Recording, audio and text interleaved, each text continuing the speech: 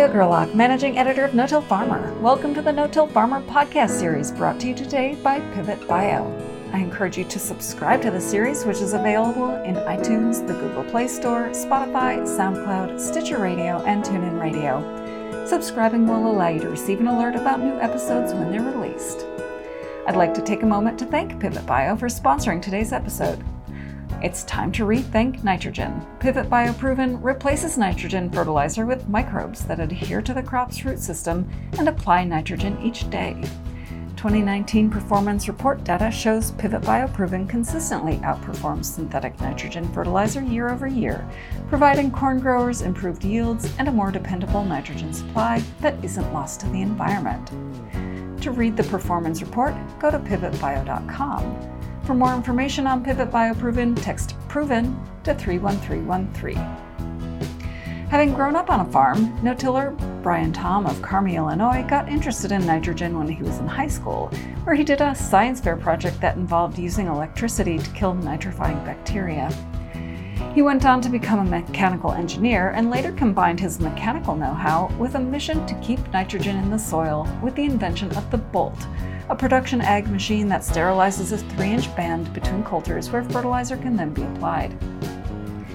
For this episode of the No-Till Farmer podcast, I caught up with Brian by phone to talk about nitrogen and his efforts to preserve this costly input. Besides using the Bolt, he's also been doing trials with the nitrogen-fixing microbes developed by Pivot Bio.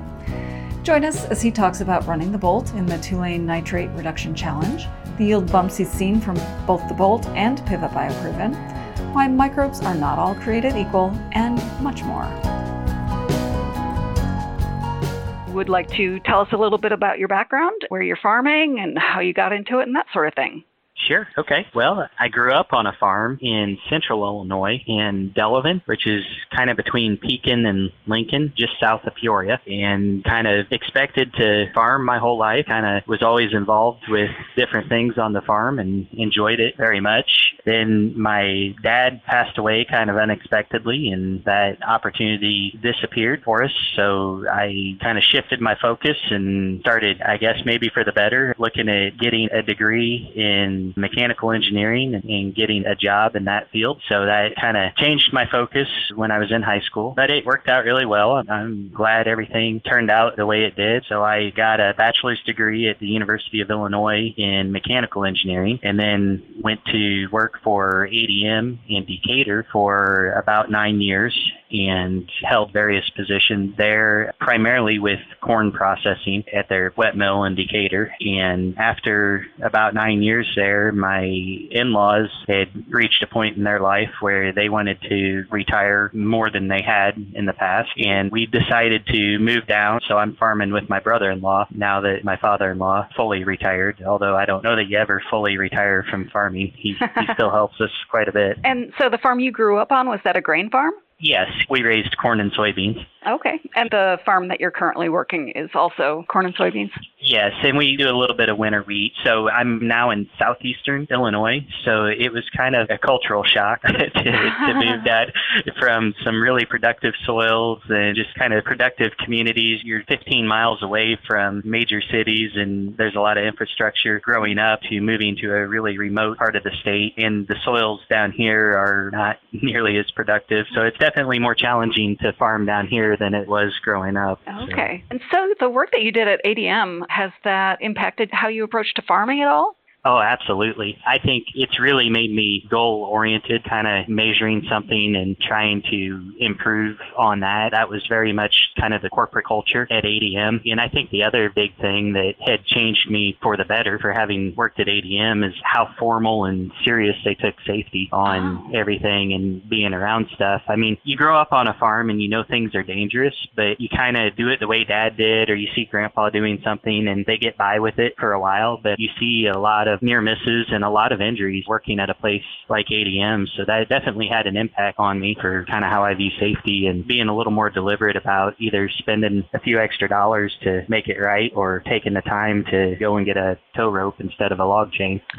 Okay. So one of the things that I really wanted to talk to you about today is nitrogen. And I understand you got interested in nitrogen back in high school and you did a whole science fair project and whatnot. Tell us what you did and what got you interested in nitrogen. Yeah, so that was just kind of an opportunity our school had to participate in science fair programs and stuff like that. So it was kind of a requirement that evolved into optional stuff in high school. But having that farm background, my dad was always kind of frustrated with the performance of N-Serve. Being from Central Illinois, there was a lot of fall applied anhydrous going on, and we would do some of that on our farm, but it seemed like side dressing always performed a lot better, even if we would pay the extra money for a good stabilizer. And so that kind of triggered me to explore more about how it works and why maybe it's not working, and started learning a lot about different things that affect the nitrogen cycle as part of that project. And once I kind of got into it and understood how the different nitrification inhibitors work, kind of came up with the idea of using electricity to effectively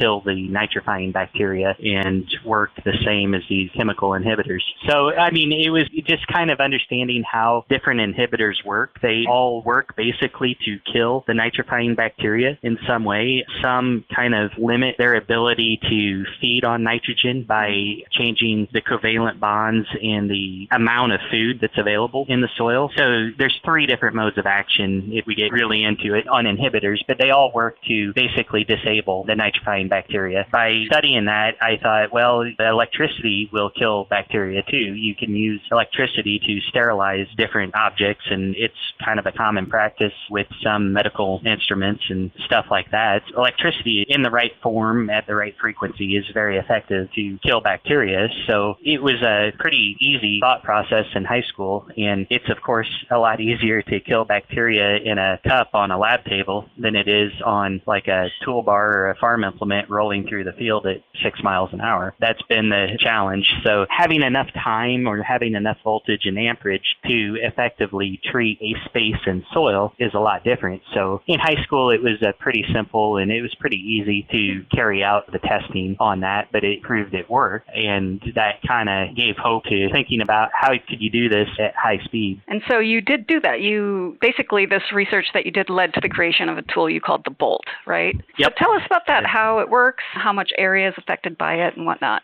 So the Bolt applies a very high voltage, high frequency, but low amperage electric field to a 3-inch strip of soil. So it's sold as a retrofit to existing fertilizer equipment. So basically anything that farmers are using to do direct injection of any type of nitrogen fertilizer into the soil typically already has a coulter on it. So this kit just sells as a retrofit that bolts right onto the existing coulter. It has like an insulation block and another coulter. So then you run what we call a double coulter, and it has a special non-conductive scraper that expels the dirt from between the 2 coulters. But we deliver electricity to the added on coulter, and then we use the existing coulter that's on the machine as the ground. So it comes back to the toolbar through the system ground. So it's really a pretty safe design and little risk there to any of the operators. And it's low enough amperage. I wouldn't consider it immediately life-threatening, but everybody kind of responds to electricity a little bit different. If you touch an electric fence or cattle, it's not pleasant, but it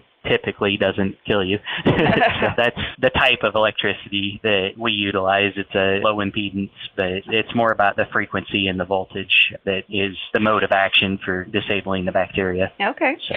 And with what we know about the importance of the soil microbiome, it seems like killing all the microbes in an area would also get rid of beneficial organisms. Is that a concern? Yes, absolutely. Yeah, okay. So that is a concern, and that's been a pretty common pushback with the Bolt when we go to sell it to a farmer. It's definitely a concern because there's been so much focus recently on cover crops and soil biology and healthy soils, and it's kind of going in that direction.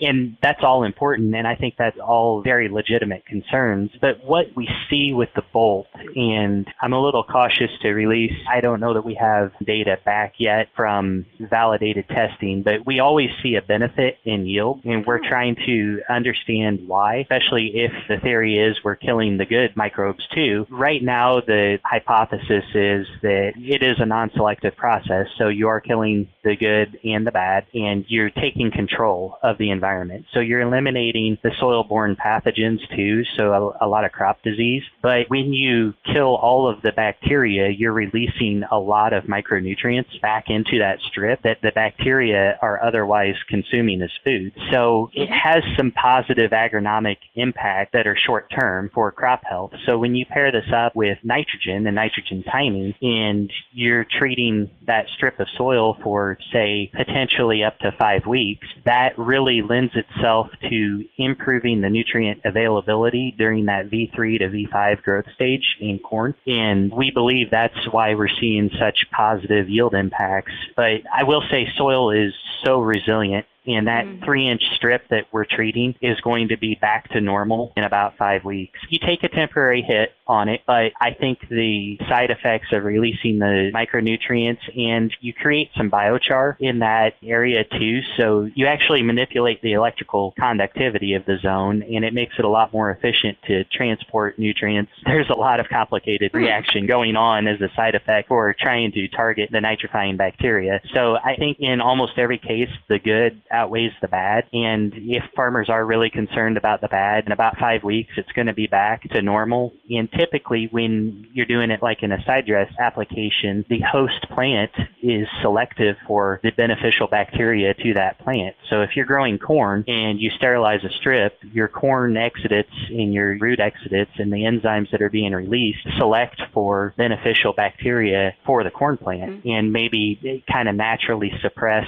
some of the other bacteria. So I like to believe that we're giving that 3-inch strip an advantage to repropagate with more beneficial bacteria to that specific crop. So we're trying to, within the company, trying to explain exactly the mode of action for the increase in yield, because it typically does outperform the chemical inhibitors. Interesting.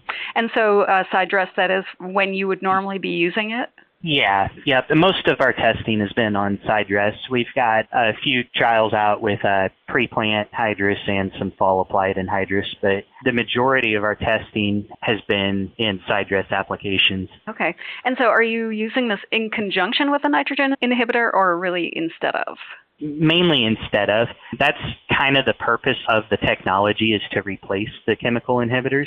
Okay. So you can operate both for about 19 cents per acre. Inserve or maybe some of the other big, robust nitrification inhibitors. Chemicals, I would say, cost more on the average of $10 per acre. So it's quite a bit of savings on an operating cost. Of course, there's equipment investment to buy with Bolt. So it's hard to do an apples to apples comparison on the price, but I guess my thought process early on with it is to provide a solution that's effective enough and cheap enough. Guys would run it on every acre just because it doesn't really cost them anything once they make that investment. Sure. It has the potential, because of that, to have a significant environmental impact as well as a pretty good return on investment. Yeah. So. Okay. And now, are you in a watershed area that's particularly sensitive to runoff? In other words, do you have environmental reasons for being concerned about the nitrification, or is it mostly about input costs?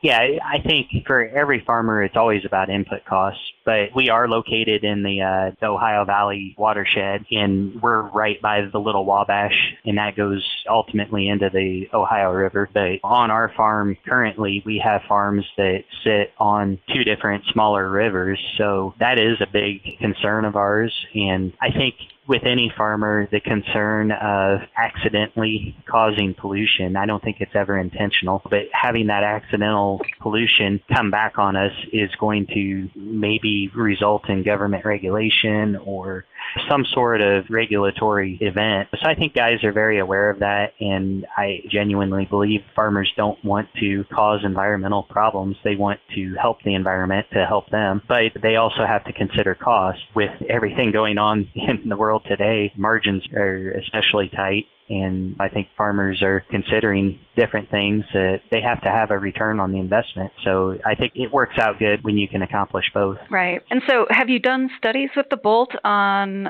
runoff of nitrates? Is that something that you've got data on? Yeah, yep. So we have, and I actually competed with the Bolt technology in a global contest to reduce nitrate runoff. So I made it clear to the finals. I was in the top 5 for the Tulane Nitrate Reduction Challenge. Oh, wow. And so that was kind of a fun experience, but that was a pretty robust testing process. It was just a prototype back when we ran it through that contest. But the entire goal was to measure and quantify the amount of applied nitrogen versus the amount that ran off and to provide the most reduction in that. So we've got a lot of testing that was all set up by kind of like an independent judging panel comprised of several doctorates from universities around the country. Oh, wow. So there was a lot of research done specifically for our impact on runoff that year. What sort of quantification are you seeing or have you seen? Well, yeah, so it's hard to put a number on it because there's so many different ways to measure it. I don't want to give you a political answer here. But you're gonna. Yeah, well, I mean, a 10% reduction in runoff is a safe number if we had to put a number on it. But the way you measure that is very different, and the way the environment impacts your ability to run off nitrogen fertilizer is different every year. So that's why I'm hesitant to say, for example, in that contest, whatever, it was around 10% reduction, but the next year you might only see a 3% reduction, but then the next year you might see a 15% reduction. The way the nitrification cycle and the nitrogen cycle, for that matter, works and interacts with not only the temperature and rainfall, but the growing conditions and all of that with the crop. When the crop is going to be using the nitrogen, it can get very complicated. So by just delaying your application by 5 days might also have a 10% reduction on runoff. So you can overlap a lot of different practices and a lot of different factors that can have a significant impact on that. So I would love to claim that it's all the Bolt, but it is a lot more complicated than just that. I feel strongly that it helps. We'll get back to my conversation with Brian Tom in a moment, but I want to take time once again to thank our sponsor, Pivot Bio, for supporting today's episode. It's time to rethink nitrogen. Pivot Bio Proven replaces nitrogen fertilizer with microbes that adhere to the crop's root system and apply nitrogen each day. 2019 performance report data shows Pivot Bio Proven consistently outperforms synthetic nitrogen fertilizer year over year, providing corn growers improved yields and a more dependable nitrogen supply that isn't lost to the environment. To read the performance report, go to pivotbio.com. For more information on Pivot Bio Proven, text PROVEN to 31313. Now let's get back to Brian Tom as he explains why a wet 2019 resulted in better than expected yields in one trial. So now I understand you've been doing some trials with Pivot Bio Proven, which is a microbe. So tell us what you've been doing and what kind of results you've been seeing with that. Yeah, so that's been an exciting technology, too, in the world of nitrogen. And I guess I should mention I first got introduced to their technology and their product as a competitor. They were also in the finals of the contest. Oh, interesting. So that's where I learned about it and got in on some of the very first field trials that they had on farmers' fields. So this is really, I guess, the 4th year that we've been using a product of theirs of some extent and seeing the results firsthand. So it's an incredible technology too. And even though I competed against them, it's something I wanted to use on our farm. So what their technology is a microbe that grows on the corn root, and it pulls nitrogen gas out of the atmosphere and produces ammonia. Okay. So it's very efficient. It's the right source of nitrogen, and it's right at the root, and it's not going to wash away. It just produces a little bit every day. It doesn't meet the crop's needs, but everything that it does produce, I feel pretty confident that the plant is consuming all of it. There's like zero opportunity for waste when you feed the crop like that. So you're talking about eliminating the need for stabilizers or eliminating the need for so much reliance on synthetic nitrogen, and also at the same time improving plant health because you're feeding it a little bit every day. It's always got some nitrogen available. Yeah. You don't go through deficient times like you would with synthetic nitrogen. If you get delayed because of the weather or you get a major rain event and you're waterlogged for 5 days when you're needing nitrogen, it has some positive benefits to it by spoon feeding the corn nitrogen every day. Okay. And I gather you have seen some yield bumps as a result of using this? Yeah, absolutely. Because it's a biological, there's some product stewardship that's a little bit different than most ag inputs that are important. You've got living microbes in a jug, so it's storing it and handling it. The product is a little more sensitive to that than like your herbicides or pesticides would be. So there's a little bit to learn with it, but for the most part, we've been really successful in our trials with it. I would say we see anywhere from a 4 to 6 bushel increase with it pretty much every year. Last year was a crazy year for us, and we saw over a 30 bushel increase with wow. it. So we had like record rainfall events, like one after the other. We were so wet last year. We had so much denitrification and leaching and probably runoff too. Right. I mean, we had major events last year. So, and then we also had abundant water for the corn to grow. So the corn really took off if you could keep it well fed. So we had a really positive experience with it last year, but I don't expect that type of result every year. That was an unusual year, but it really showed us the potential and the capabilities and kind of solidified our confidence in how it's working and that it is, in fact, working. It's something that's kind of hard to see and it's hard to measure and quantify. And so just explain, are you using it in conjunction with your normal nitrogen program then, or are you able to cut back on nitrogen inputs at all? Yeah, so we're still kind of learning how it's going to best fit on our farm. I like to use it to kind of tackle my high-end yield potential without being wasteful or over-applying synthetic nitrogen and having that potential to have excess leaching or denitrification and having that environmental impact that we're always concerned with. So I kind of saw it as a neat product to try to tackle the top end potential without any negative environmental impact. But we have been doing every year a reduced application plot to see if it will kind of replace some of our synthetic nitrogen. And in every case, we've shown that it's been able to displace about 25 pounds of synthetic nitrogen. So that's something we're definitely considering and looking at for input costs and how to balance and maximize our return on investment for it. Okay. So I don't have a real solid answer there. Sure. We're still learning how it's going to best fit our operation, but we are trying both ways with it. And I think it's good for the environment either way. We're not only reducing potential leaching or denitrification, there's some impact on reducing the amount of energy consumed in the synthetic fertilizer production if we're truly displacing 25 pounds of synthetic fertilizer. So there's some opportunity there. It goes beyond just what our farm sees. Oh, yeah. Okay. So have you seen any other unexpected changes from using Pivot Bio Proven or any differences in your soil tests or anything like that?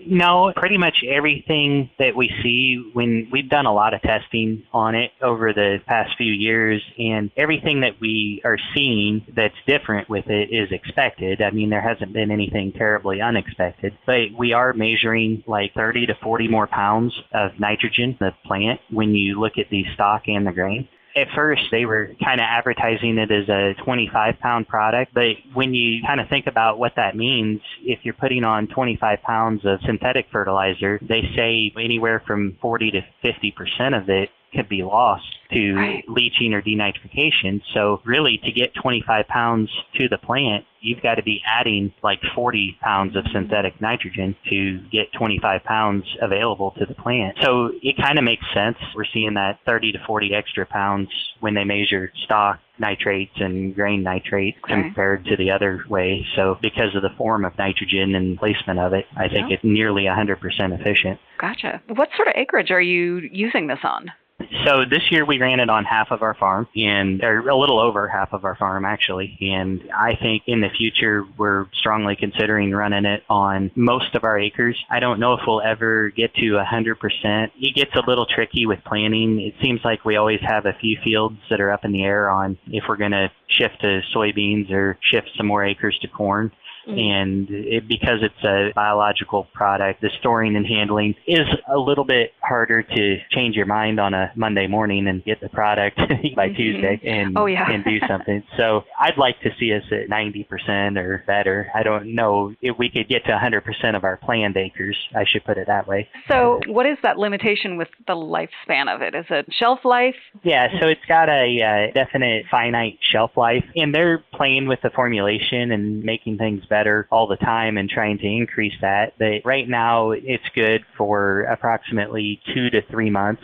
I think if you store it at the right temperature, you can achieve 3-month shelf life. It's not anything that's too difficult to handle, but the past 2 years, the springs that we've had, I'd like to be planting corn in April, and it seems like we're planting more corn in June than we are April. So we're pushing the temperature, getting things warm, and the window on getting it in our shed and ready to go. The past couple springs have proven challenging, but if we could ever get back to a little more normal, I think the shelf life is not too big of a concern. Right. Okay. So Pivot Bio Proven, when I read about it, I was under the impression it was really a microbe for corn, but I think I read that you have used it in wheat as well?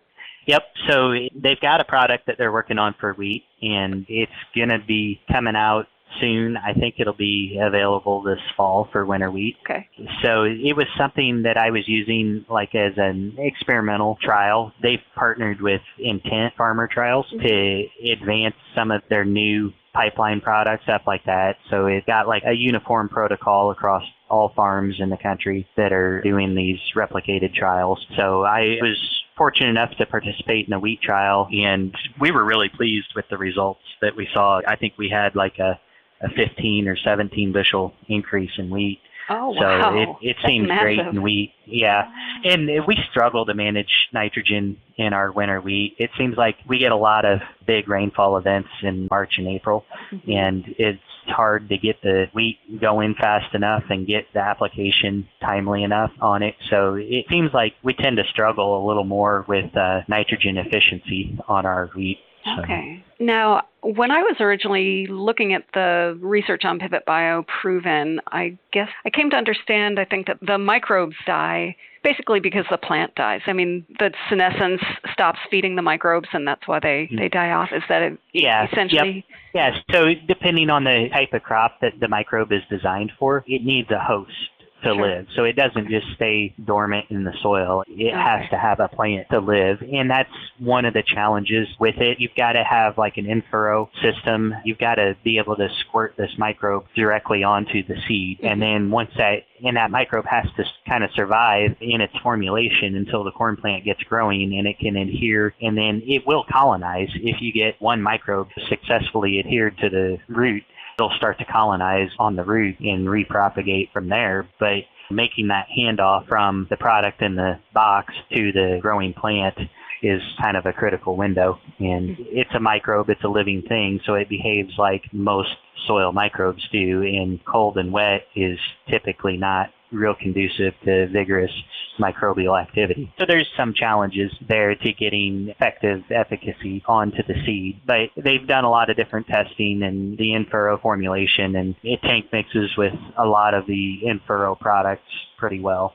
And I think they're continuing to do a lot of testing on what's out there and what people are tank mixing it with, and trying to understand if there's a situation where it just didn't work. Did it die because of a insecticide or a micronutrient like copper, for example, is extremely poisonous to microbes.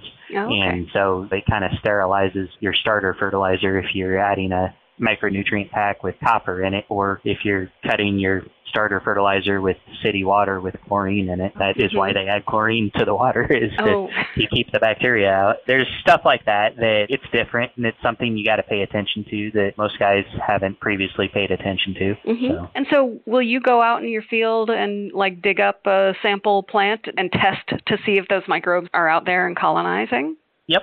Yeah. So we've done a lot of that. We send it off to Pivot Bio's lab in Berkeley, and they do a lot of colonization testing, and I believe they're working on making that maybe a little easier or simpler to do, like an infield type of test kit for something there. But we definitely dig up root and make sure that we have good colonization and send it back to them, and they have the ability to test and check for that specific microbe. And I guess I should mention, too, that this microbe is like a naturally occurring microbe that they found in the state of Missouri. Mm-hmm. And I need to be careful how I say it. It's not genetically modified, but it is genetically edited to kind of perform better. So it's kind of in full speed and full production all the time, instead of just when it senses special triggers like the natural occurring microbe would need. So it's a natural microbe, and then it's been edited so that it kind of ramped up every day to produce nitrogen. Yeah, and I gather they've tested it in many states, and as far north as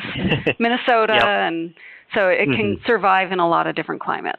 Yeah, and I think in general, with nitrogen products, the soils and the areas where you struggle with nitrogen efficiency is where this product has had the greatest yield increases. So it makes sense where people are losing nitrogen to leaching and maybe a sandier type of soil. This product is going to perform better because it essentially doesn't leach away. Right. So, that's where it really shines. In the central Illinois, the high organic matter, the really great soil, it still has a positive impact, but I don't think you're going to see as many of the double-digit yield responses in that type of setting. Oh, okay. So I see. So have you personally experienced any failures with the product? Yeah, we've had some issues with handling. We let some this year get a little too warm, just sitting in our shed. And it's got like a pre-mixed with microbe food in the jug. And if you get it warm, they get more active and run through their food supply a lot faster. We've had some issue with that, and they were good about replacing the product right away. That was a pretty easy process. They've been really good about standing behind their product, and I've been really impressed by that. For a young company and a new company, they've really taken their quality very seriously. And then I think the very first year we used it, to me, it looked a little bit wavy in the field. Like you could see it working in spots and maybe not in others. And I don't know if we didn't get it mixed correctly and their formulation has changed several times. So in that case was one of the very early formulations, and it was like mixing a dry microbe with a nutrient pack, and then filtering that and then adding that to your starter fertilizers. So there was a lot of opportunity for human error in that. I think any of the failures we've seen have been centered around the stewardship side of the product and our interaction with it. Have you used any other quote-unquote bugs and jugs products, microbials? Yeah, yep. So we've actually tried some stuff. I think it's called Bugs in a Jug. Oh. We didn't see great results for it. That's probably why I'm not recalling the name of it. I think that's kind of the stigma with biologicals in ag. It seemed like maybe 10 years ago, some new stuff came out and it got pretty popular fast, and the results were kind of lackluster, and there were more negative experiences than there were positive experiences. And that's been my perception of biologicals, at least. And then we've run some like Quick Roots from Monsanto, or I guess Bayer now, and their B300 on decalc corn, and we've been very pleased with the performance of all of that. We definitely experiment around with other stuff, but I think every company has a product out there, and I believe that they have a good product and that their results are real, but I think they're designed to fix a problem. And if you aren't having that specific problem, their product's not going to do anything for you. Oh. So kind of trying to decipher between, do I need this product or how's it going to help me? There's a lot of people out there selling it on kind of a blanket ticket that this will help you no matter what. I don't know that that's necessarily the case, but with the Pivot Bio microbe, it's pretty radically different from any other biological that's out there in the fact that it is producing nitrogen for your plant. So, and it's feeding it on the root of your plant where the plant is designed to take up its nutrient load. So it's feeding it the right stuff in the right place. So any other advances around the corner? Yeah, so we've got some trials this year with Pivot Bio's second generation of product, which is trying to target more of like a 50-pound type of product. They're definitely into their next generation. I think their goal is to land like a 100-pound product. So if we could get to 100 pounds per acre reliably with a microbe, that's a pretty big game changer in our industry. That's going to have a significant impact on environmental challenges, as well as logistically how we operate on our farm with applying nitrogen. Yeah, that would be amazing. Yeah, so that's kind of in the pipeline for them. And I think it kind of in the pipeline for Bowden, for the Bolt. We're looking at a lot of different applications of putting the Bolt technology on planters. So right now our focus has been on nitrification inhibition, and we can do a lot of neat things for young seedling health. When you plant seeds into a sterile strip of soil, you can eliminate a lot of really nasty diseases in that seed zone, which has been like the target of some of the seed treatments that are on there right now. So that's kind of the next new area that's in the pipeline for Bowden and the Bolt technology too. So I'm pretty excited about that, and we're already experimenting with it on vegetable crops, and it's been a really good performer on like transplanting tomatoes and providing a sterile strip of soil to put a transplanted tomato plant into. And just circling back real quick on the Bolt and doing it at side dress, so you're not doing it close enough to the root of the plant that it would affect the roots? Yeah, yep.